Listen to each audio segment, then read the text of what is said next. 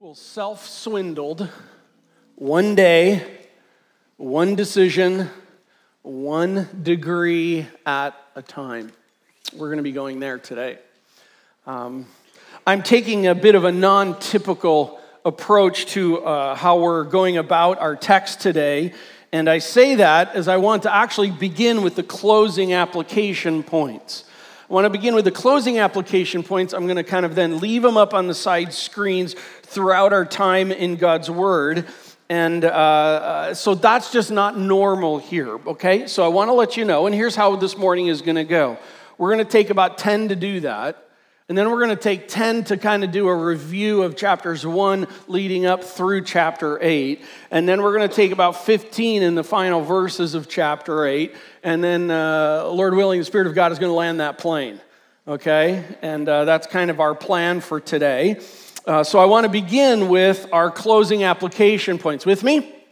Okay, closing application points. And 3 key life truths that we must keep before us. So 3, how many? 3 key life truths that we need to keep before ourselves. Here's life truth number 1. We were created to worship.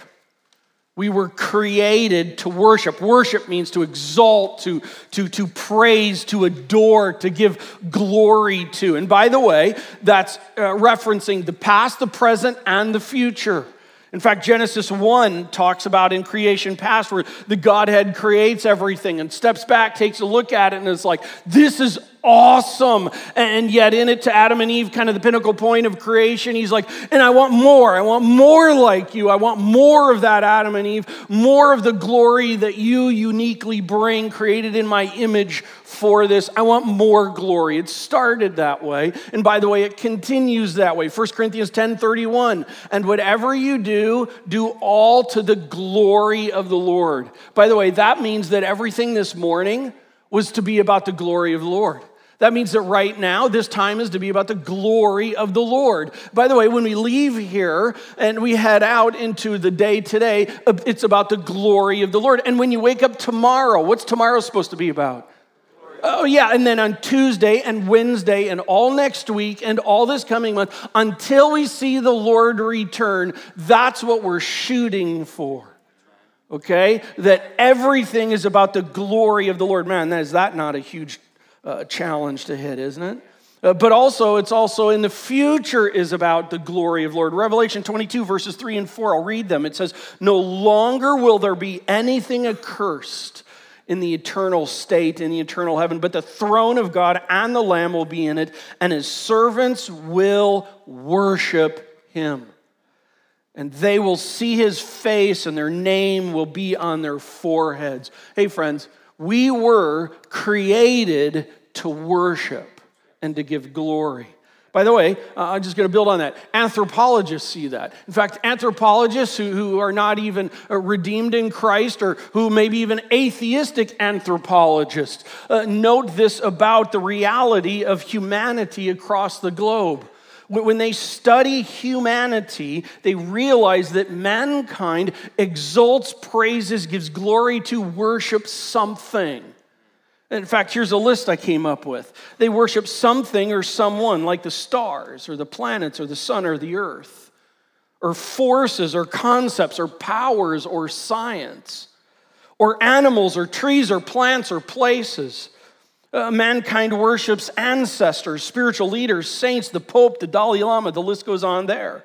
Or money, cars, houses, popularity, power, image, prestige, or angels, Satan, Allah, Buddha, Confucius, Baal, small g gods and goddesses, and the list goes on there. Or religious systems like Hinduism, Sikhism, Scientology, Taoism, atheism, witchcraft, voodooism, pantheism, theism, universalism, agnosticism.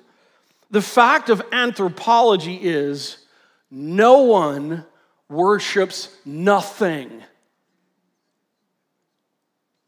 Everyone worships, idolizes, exalts something. Even if you're here today and you're like, this whole Bible Jesus thing, I'm just here because I have to be here. I want for you to know you also worship something.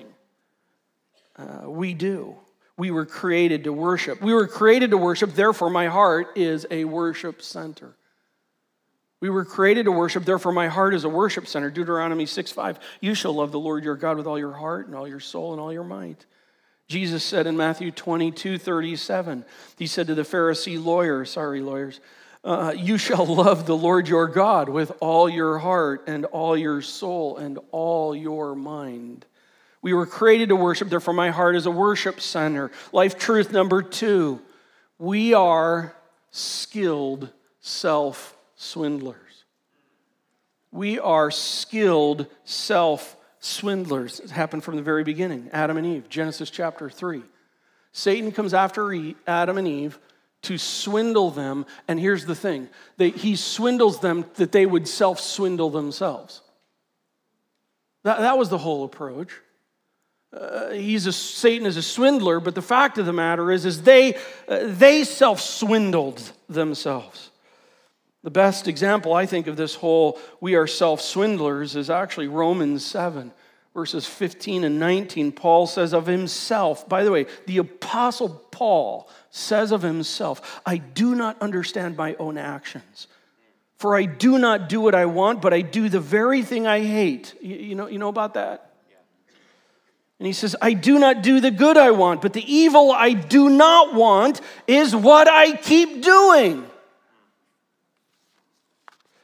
Therefore, my heart is a schizophrenic worship center. We are skilled self-swindlers. Our hearts are schizophrenic worship centers. This is true.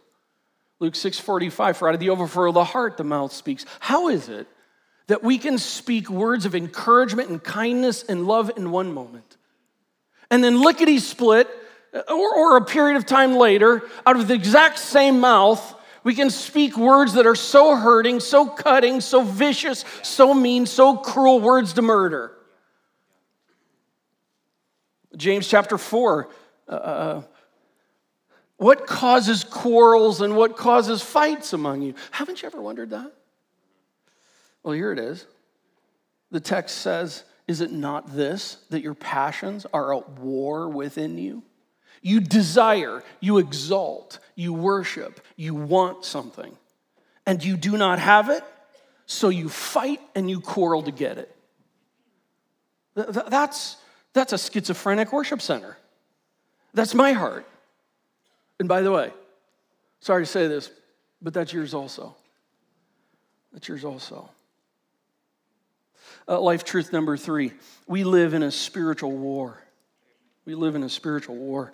Revelation 6 through 19, when we went through that, especially chapter 12, we live in the spiritual war. We are in the war zone of that. By the way, add Ephesians chapter 6, where it tells us, for we do not wrestle against flesh and blood, but against the spiritual forces of evil. Therefore, take up the whole armor of God. By the way, armor. Armor's not for golfing.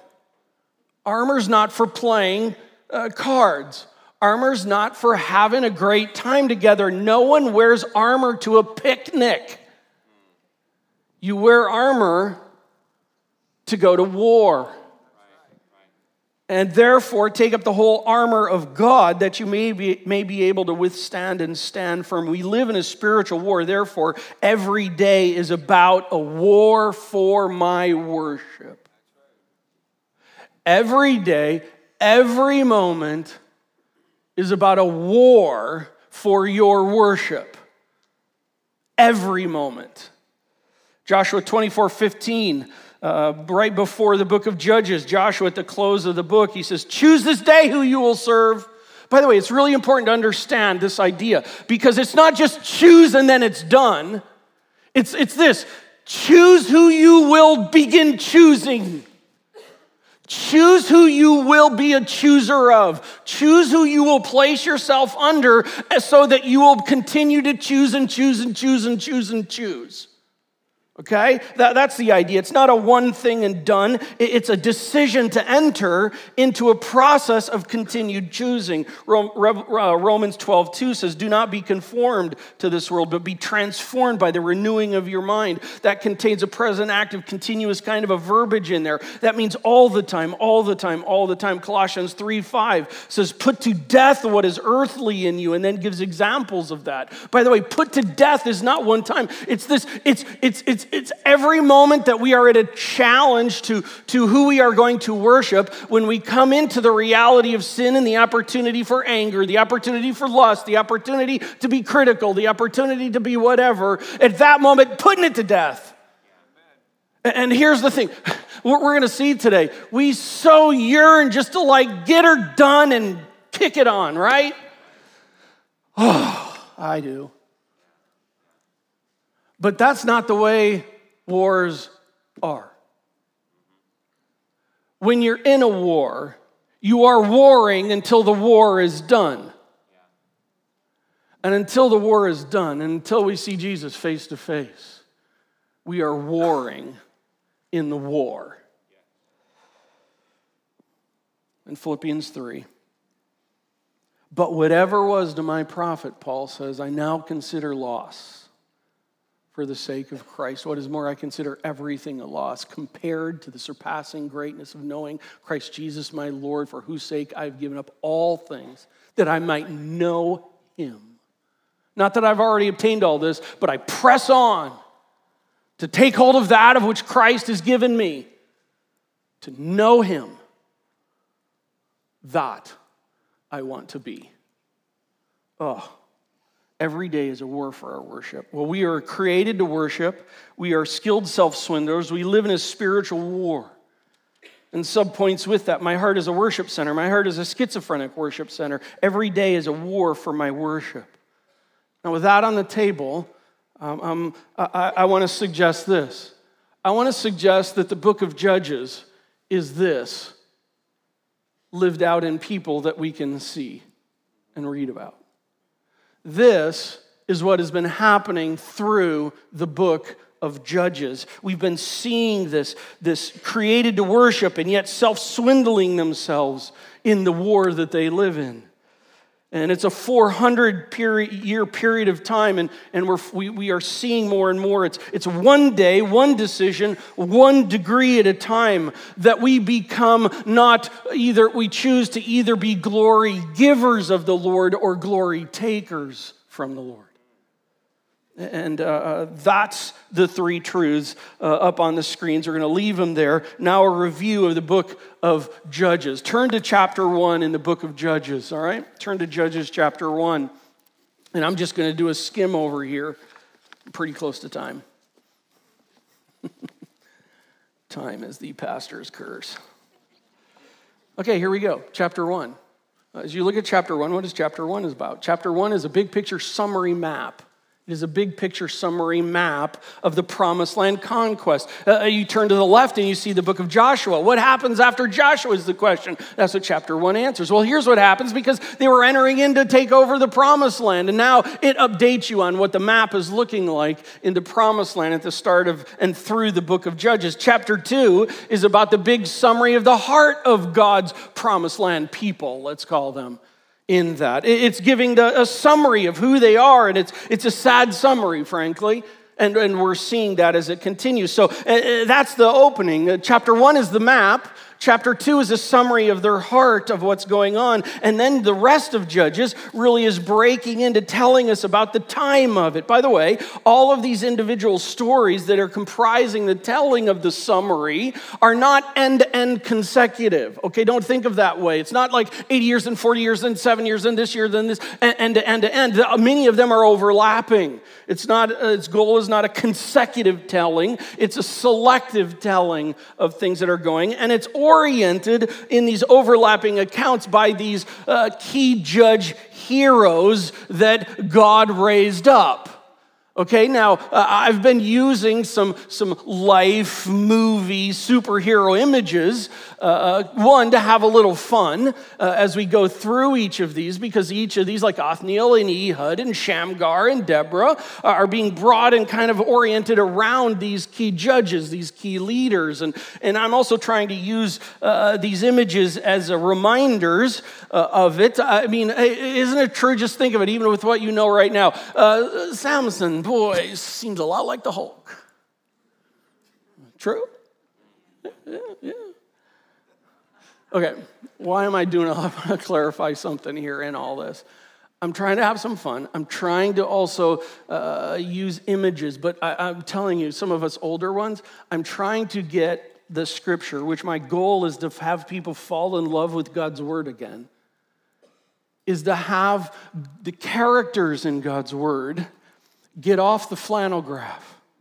Flannel graphs are great, but they seem like these cartoon emoji characters, okay? And yet they're real people. But Doug, Avengers aren't real if someone hasn't told you that. Yes, they are. Okay, but I'm trying to bring them 3D and bring that to some life, okay? So work with me on that. And I mean, maybe Othniel is Captain America. He's kind of like one of the best of the judges in there. And okay, I won't go any further with all that. But in it all, know this. It is not about the judges ultimately. Ultimately, all of this is about the Lord of the judges. Okay? So we don't superhero them, but we understand that this is all about who the Lord is. He is sovereign. He is warrior. He is pursuer. He is faithful even when his people are not faithful to him. And that's what is being unleashed through the rest of the book. So chapter 1 is a summary of the map. Chapter 2 is a summary of the heart. Go to chapter 3. Look at verse 7 real quickly. God's people did what was evil in the sight of the Lord. And as a result, the Lord hands them over for their discipline, ultimately to drive them back to him. Othniel is raised up, and he leads the destruction of the king of Mesopotamia, and then the land has rest for 40 years. Then verse 12, again God's people did what was evil in the sight of the Lord, and again the Lord hands them over for discipline to draw them back to him. He's like, no, don't go there. Apparently I have to bring hurt upon you to have you realize you have to come back. Return to open arms. Kind of a thing. And so Ehud shows up, the assassin, and he's raised up. And remember that? He kills big King Eglon of Moab, and the land has rest for 80 years. Then the Shamgar, verse 31, the one verse guy, Shamgar, the ox goad warrior, killed 600 Philistines, and it says he also saved Israel. Then we're in chapter 4. So far we have 3 examples of what is we are told about in chapters 1 and 2. Chapter 4, again, God's people did what was evil in the sight of the Lord. And as a result, the Lord hands them over to discipline. This verse just keeps repeat over. Deborah, the prophetess, the wife and the judges we're told about in chapter 4, is raised up. She summons Barak, the commander, and God's people to defeat the king of Canaan and the commander Sisera of the king of Canaan. And they do by God's hand. And then chapter 5, they sing it out. That was last Sunday. They sing it out. They sing the victories in HD and they sing them vertical. And then at the end of chapter 5, the land had rest for 40 years. Then Pastor Cody, or I'd actually covered the beginning of chapter 6. Again, God's people did what was evil in the sight of the Lord. The Lord gives them over to the Midianites again for 7 years. The Lord sends an unnamed prophet because now this time they didn't need a deliverer right now. They needed a word. Because it's like, I've been doing this again and again and again, and you're still not getting it. And so he gives a word, and then Pastor Cody picked it up for 2 Sundays. And the angel of the Lord shows up and tells Gideon, the Lord is with you. Gideon needs some convincing on that. And then he becomes convinced and then pulls down the Baal altar and the Asherah pole with 10 of his buddies in his hometown, Ophrah. Don't forget that. In his hometown, Ophrah. That's where his ministry gets started. Then the Midianites and the Amalekites, they aren't so happy about that having happened. And so they go to war against God's people. And the Lord lets Gideon know of this. And Gideon blows the trumpet to gather all of the Israelites together. And yet in it, Gideon needs a fleece sign to confirm that God will save Israel by Gideon's hand. He's struggling with trusting in the Lord for sure. And yet God is gracious and he gets that. Then we're in chapter 7. 32,000 gather after the trumpet call of Gideon beside the spring of Herod. And look at chapter 7, verse 2. And the Lord said to Gideon, the people with you are too many. Listen, there were 32,000. As Pastor Cody said, the Midianites had 120,000. And 32,000 against 120,000, the Lord says, that's too many. Why? That's too many for me to give the Midianites into their hand. Who's giving the Midianites into God's people's hand? The Lord is. And then he says, lest Israel boast over me. By the way, what that means is, lest Israel claim glory over me. Our hearts are a worship center, and the Lord knows that we self-swindle our own hearts. And even when we see the Lord at work, we subtly or boldly take the glory for it and think somehow, I did it, we did it, and the Lord did it. And here the Lord is saying, I get how you guys work. I know how the thing goes. I understand with that. And so I'm going to help you. I'm going to have you noodle it down. And the text says, so that you will see that and say that my own hand saved me. That you will not say that. So I'm going to whittle it down. So the Lord says, whoever is fearful and trembling, go home. 22,000 go home. 10,000 are too many. The Lord told him to drink out of the river. So 9,700 drink like a dog and lap it up. And he says, you go home. And then 300 are left. There's a good odds. 300 against 120,000. Long story short, chapter 7, verse 20, the 300 blow their trumpets. Verse 22, chaos ensues and the Midianites flee, and they flee killing themselves. And God's people are standing around watching it. What a bunch of mighty warriors. Because God showed up. Chapter 8, Gideon's army pursues the fleeing Midianites, led by their kings, Z and Z. It sounds like a rap group, doesn't it? Israelites capture Z and Z and the two kings. In chapter 8, verse 21, Gideon kills them and takes their crescent ornaments from their camels, and victory. Very cool. That's where the story ended. We're going to pick up there. By the way, the story ended with Gideon killing these wicked kings. And I would think that a great way to finish out chapter 8 would be how Deborah and Barak finished chapter 4. And that would be to see the details in HD and sing it vertical. I would think that would be an awesome way now for Gideon and his people to handle it. But we are self-swindlers. And we have schizophrenic hearts. And we wrestle with whom we worship. So don't assume just because Gideon's a pretty cool guy that he's on track. I wonder how he's going to handle this.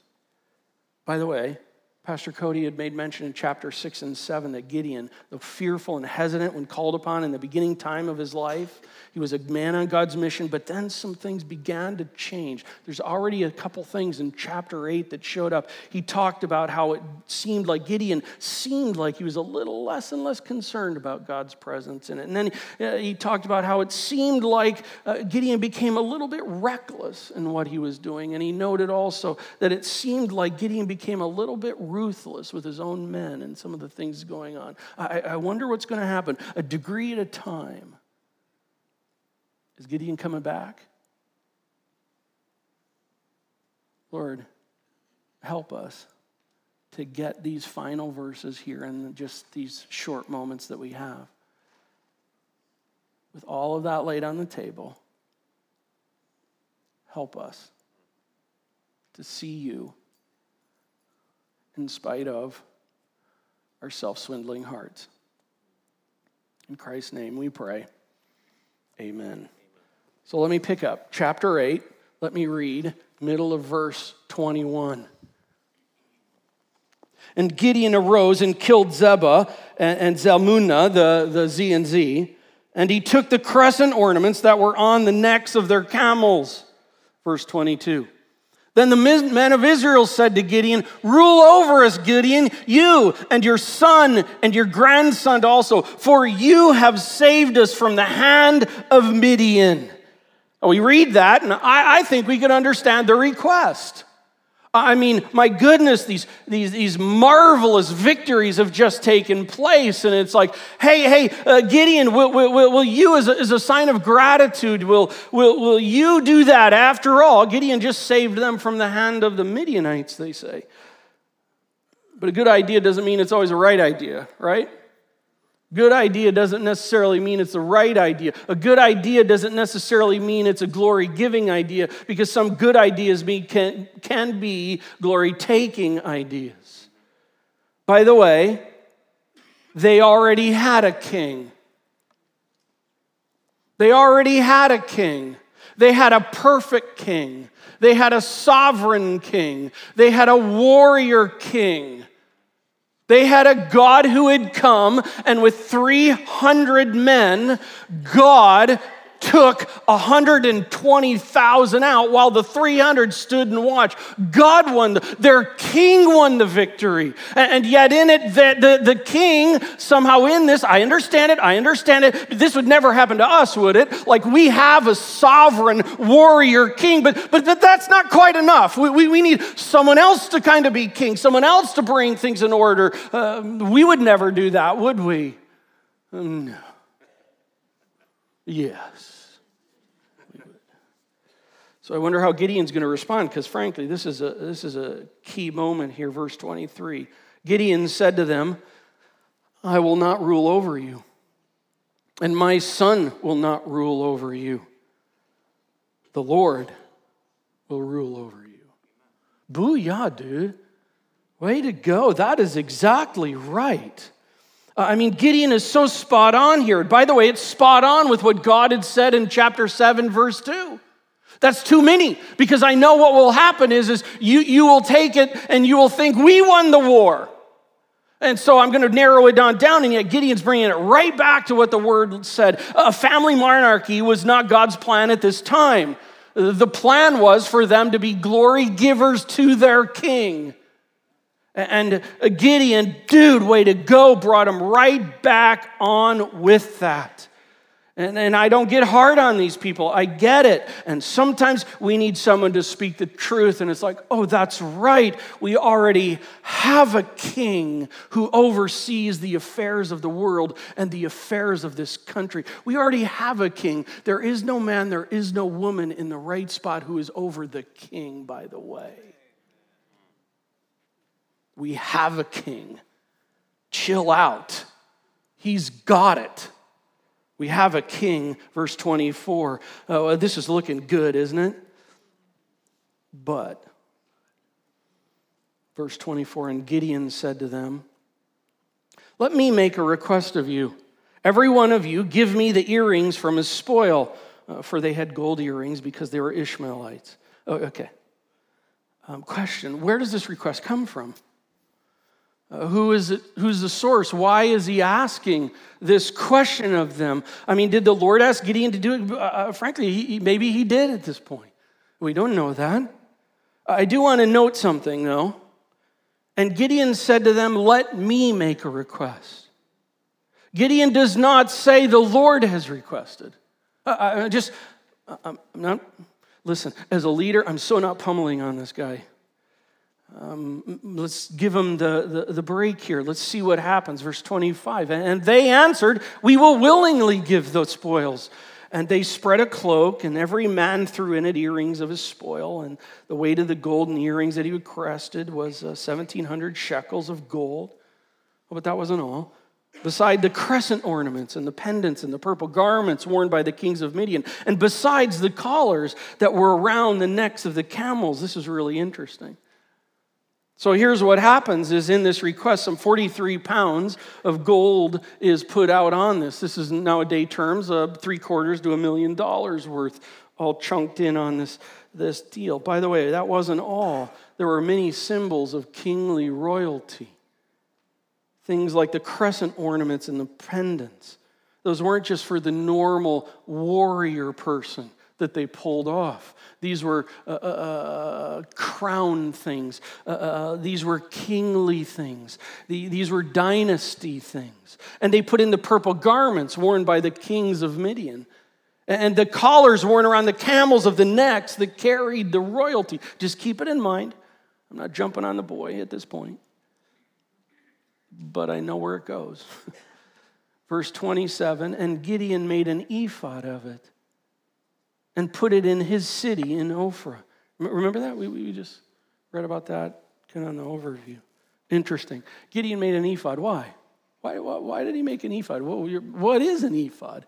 An ephod is the ornamental, very expensive a chest vest piece that the high priest of Israel wore.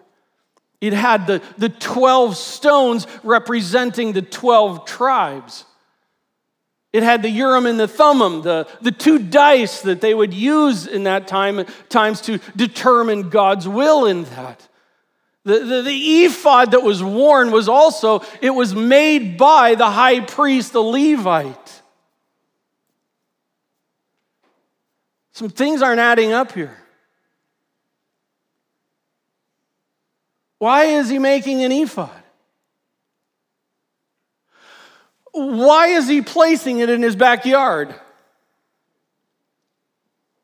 Because I would think if you would want to take something like that and make a representation for people to remember what the Lord has done, wouldn't you think, number one, you would understand, which he understood. He understood how an ephod was and what it represented, that the person who wore that was the one who represented all of Israel, and yet in it all, it was in this thing where they would bring it and they would put it up, and wouldn't you think that a better place would be like at Shiloh or Bethel during the time to where the tabernacle and the ark would be?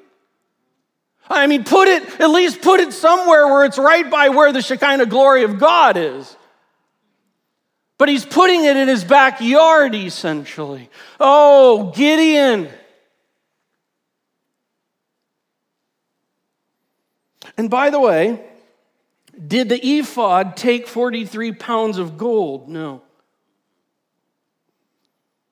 Did it take all the purple garments? Probably some. Some of the ornaments and some of the collars weren't around the camel's neck, the bling on the camels in their cars, literally, if you will, during that day. Oh, Gideon.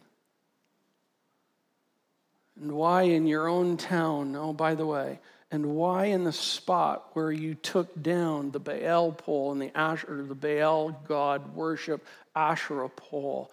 Now, maybe in your mind, let's replace it with what God has done. But oh friend,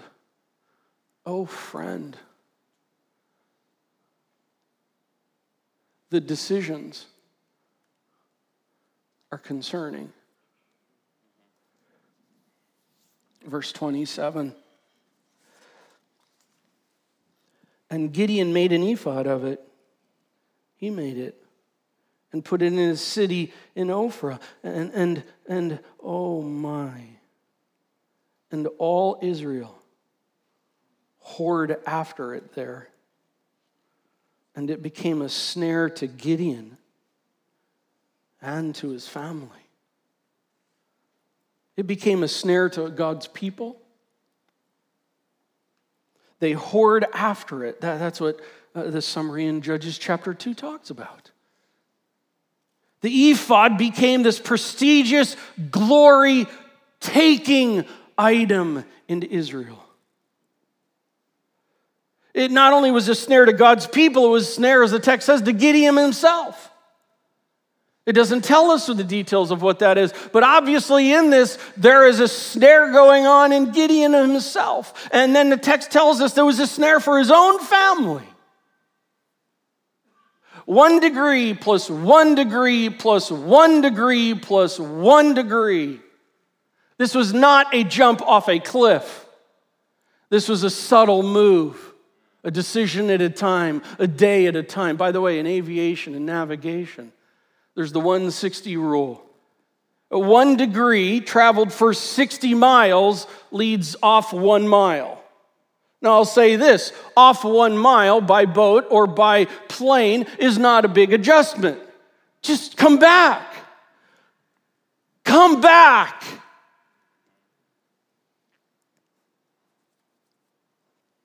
Come back. Just come back. Back on course. But 1 degree plus 1 degree plus 1 degree plus 1 degree moved over a period of time. It's way off course. But still, come back. Oh, come back. The book of Judges is the story of a people who did not come back and then come back again and again and again and again. Hey friends, a walk with Jesus Christ is come back, come back, come back, come back, come back, come back, and keep on going. Come back. Back on course. Why? Because we have self-swindling hearts, and every moment of every day is a war for our worship. And every day we're off course. Come back. Just come back. Listen, the Lord loves it when his people come back. In fact, he loves it so much that the book of Judges is telling us the story about God putting them in discipline again and again and again. Why? That they would just come back. That is so much harder. Come back. Just come back.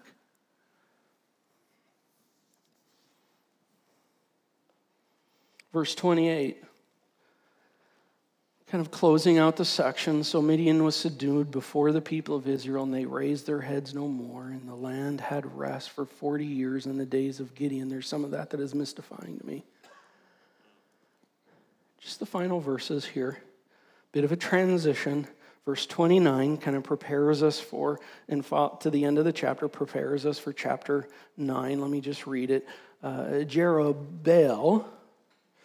Jerubbaal, depends how you want to call it. The son of Joash. Who is that? That's Gideon.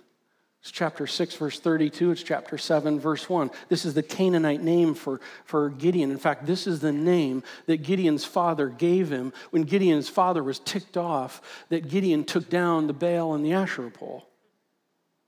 There's, I think, both a grammatical kind of almost like a new starting point here, but also the writer is using the Canaanite name reference to Gideon right here, and he's almost looking more like a Canaanite than he is an Israelite.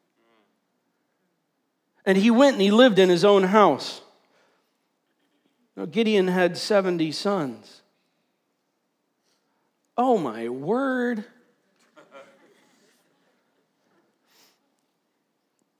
It doesn't say anything about the daughters, and there's a reason for that in the flow of the text. That's a lot of kids. One day, one decision, 1 degree at a time, and you got 140 kids. Gideon had 70 sons, his own offspring, and he had many wives. Dude, this is so not what Deuteronomy 17, 14 through 20 talks about. This is not the model of kingship, my friend. Verse 31, and his concubine, who was in Shechem, likely that's referring, she lived there and he would go visit her. Oh, this is weird. And she was likely a Canaanite. That's probably a big problem. And also bore him a son and called his name Abimelech. What's the big deal about that? Because the name Abimelech means my father is king. It means my father is king, or referencing this idea that the king is father.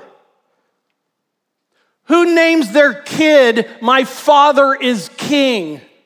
If you are not thinking, I am king. Oh, but he said, don't make me king, for the Lord rules over you. Words are easy, and words can be fully meant. And honestly, I'm just going to say, I think he fully meant it, or he was already gone and playing it. But I think he fully meant it, but yet in it here he is in this, and he's naming one of his tons of kids from his tons of wives, and he's naming one of them, my father is king. Dude, you're off. You are off, my friend. You are off. And Gideon, the son of Joash, died in a good old age and was buried in the tomb of Joash, his father, at Ophrah of the Abiezrites. Verse 33, as soon as Gideon died, the people of Israel turned again, whored after the Baals, and made Baal-berith their god. And the people of Israel did not remember the Lord their God, who had delivered them from the hand of all the enemies on every side. There's an aspect of HD victory in that, what the Lord did. Verse 35, and they did not show steadfast love to the family of Gideon in return for all the good that he had done in Israel. Isn't that interesting? By the way, Gideon is listed in Hebrews chapter 11 towards the end, right before Barak, and there's some parts of that I just don't get. But that's okay. The Lord does. Gideon did not finish well. He did not finish well. And by the way, in this period of time, in Gideon's day, God's people did not finish well. And by the way, it wasn't all Gideon's fault, because every person has the choice on what they're going to do with the worship of their heart. And while Gideon didn't help it, everybody was responsible for their choices. By the way, I just note this. God's people didn't finish like the way God's people did at the end of Joshua. Do you remember, if you were here for that series, favorite slide of mine? And Joshua marching through, and the book ends off that way. And in it, and I think here it's kind of like, oh, that what came from that ended up to this. Why? Why did the men and the women in the time of the judges, their forefathers and foremothers who were more imaged like this, why did they get from there to where they're at now, as we're seeing through the book of Judges, and especially here, whoring after small g gods? I would just simply answer it this way: they lost sight of who the Lord is. They lost sight of who the Lord is. They lost sight of who the Lord is, and when you lose sight of who the Lord is, you lose sight of who you are. And when the Lord becomes small, you become big. When the Lord becomes big, you become small. And that's the war. Choose this day, this decision, in this degree, whom you will serve. I think the warning of the book of Judges is really clear, friends. Let's not be them. Sometimes it's just really wonderful to see sad stories, because it just puts a charge within us to go, oh, not us, oh, not us. And I want to just take that and come back to our truths. Truth number one, let's just highlight that here for a second. And we were created to worship. We were created to worship. You were created to worship. Our hearts are worship centers. That's what's so unique about us being created in the image of God. There is something unique in mankind. We're created to be glory givers, and yet we are in a war within our own hearts. I'll just say it this way. You don't need Satan on your back in this war. It's already within. And this war to be able to make my thing the thing, for me to be a glory taker and a glory hoarder. And listen, we can be that in a moment and a glory giver in a moment. We have schizophrenic hearts. We do. The question is not, do you worship? The question is not, are you worshiping right now, at any moment, any place, any time? The question is, right now, who is at the forefront of your worship?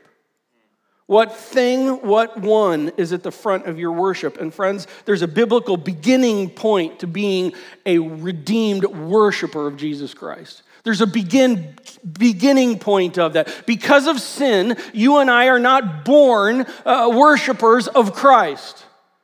The scriptures tell us that. Romans 3:23, all have sinned and fallen short of the glory of God. And Romans 3 goes on and explains that on out. But listen, there is a point where when we understand our sin and we understand who we are and we understand who the Lord is, something has to be done about that. And God's word says in 1 John 5:11-13, and this is the testimony that God has given eternal life, and this life is in his Son. He who has the Son has life. He who does not have the Son of God does not have life. And then John says in John 1:12, as many as received him, to them he gave the right to become children of God. There is a receiving moment. There is a start of the story of becoming a worshiper of Jesus Christ. Do you have a starting point story? Because you were not born with it. Ephesians chapter 2, verses 1-3, we were born as children of the enemy because of sin. Have you? By the way, don't swindle yourself. If you think, if you hope, you're in a bad place. Because the scripture says you can know. As many as received him, to them he gave the right to become children of God. I write these things to you who believe in the name of the Son of God, that you may know that you have eternal life. If you're hoping, if you're wishing, if you're thinking, you're banking it because you grew up in a Christian family, listen, you're in a wrong place right now and you're self-swindling yourself. There is a starting point to being redeemed in Christ, to being a worshiper of Christ. And if you don't have a starting point story, today's your day. It's time today. It's time today. Oh, by the way, but this is really, context of this is talking about people are living in a continual reality of living as a redeemed worshiper of Christ. Oh, friend in Christ, don't swindle yourself. Because it's one day, 1 degree at a time. It's not about losing your salvation, but it is about staying in the glory of the Lord for his glory. Don't swindle yourself. Come back. We were created to worship. My heart is a worship center. Truth 2 again. We are skilled self-swindlers. Therefore, my heart is a schizophrenic worship center. Listen, there is a self-swindler story in Romans 7 about Paul. There's a self-swindler story of the prodigal son. There's a self-swindler story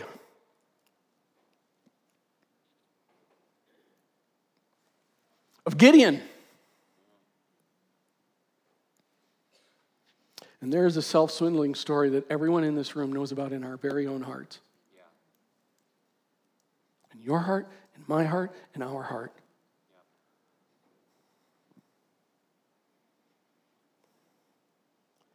We see ourselves too often as king. As Lord over all, as one in control. That is so foolish when we do that. And we do it all the time. But know this, he is king. He is king. He is the one who wears the crown. And the day-to-day struggle reality after having chosen Christ as your Savior is having to continue to give the crown. To continue to reign under his reign. To live under that. And it's a struggle, isn't it? Isn't it a war? Oh, I'm so tired of it.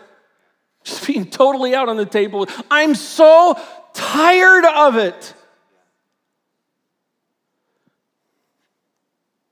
But one day.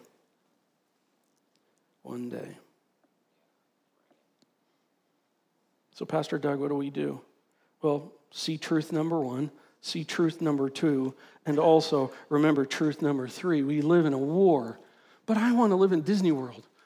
Totally I do. Don't you? Yeah. Let's go to Disney World. Let's just right now, everybody pack up. But we're not. We're in a war. Every day is about a war for my worship. Every day is a Colossians 3:5.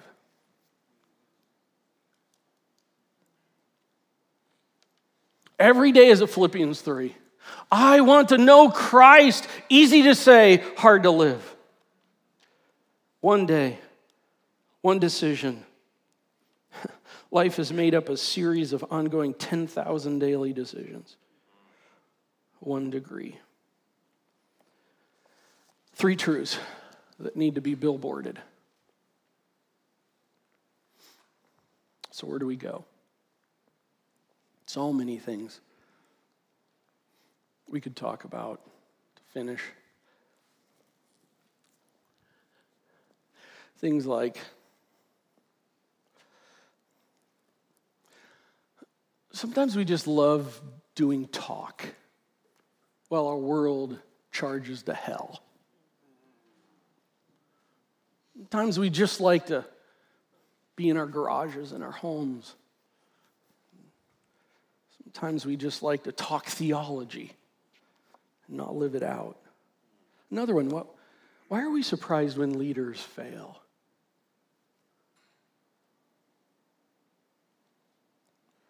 Why are we surprised when people fail? Why are we surprised when we fail? Come back. Back on course. The Lord loves it when his people come back on course. Why are we surprised?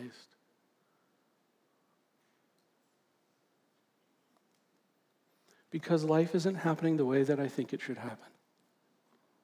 Because I am king of my own heart. No. That's foolish talk. So I'm going to finish it this way, and I need to. Maybe you've been self-swindling yourself about your salvation. Maybe you've been playing Jesus and talking Jesus and thinking everything's fine and dandy with Jesus. And yet Matthew 7 comes to mind when Jesus says, "Many will call me Lord. And I will say to them, I never knew you." Oh, don't self-swindle yourself. Hear me. Don't swindle yourself. Have you come to Christ and received him as your Savior? Have you seen your sin condition and laid it before the cross and received Christ as your Savior? If you haven't done that, and that doesn't show fruit of it, it's time.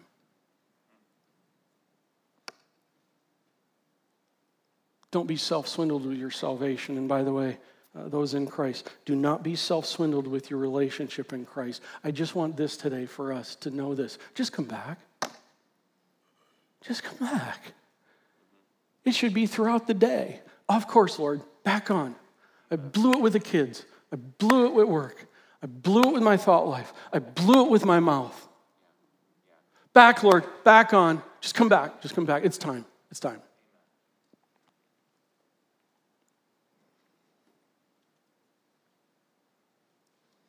So as we close out,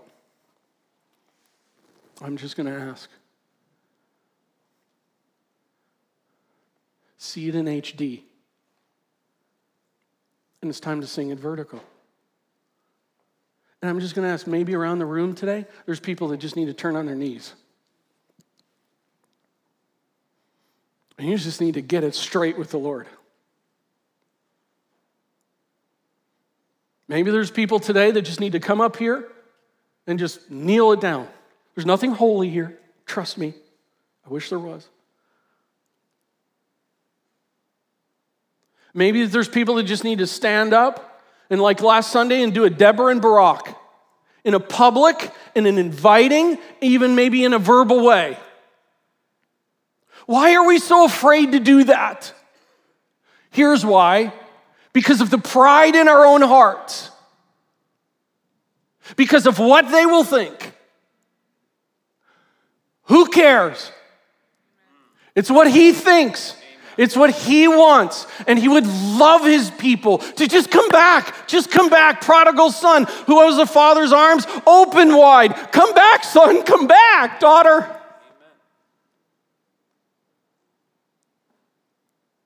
So the worship team would come. And I would just ask, now's the time. God, I pray just now the time. I don't know. I'm just going to leave it in your hands.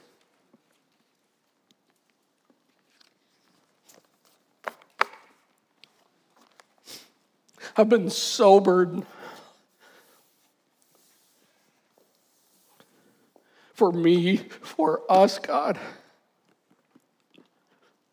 I just pray you do work right now. If that means people need to kneel, if that means people need to move, if that means people need to stand, if that means people need to do whatever before you, Lord. Oh God, right now. Not for our glory, not for my glory, not to end a sermon in a certain way, but God, for your glory, for your thing right now.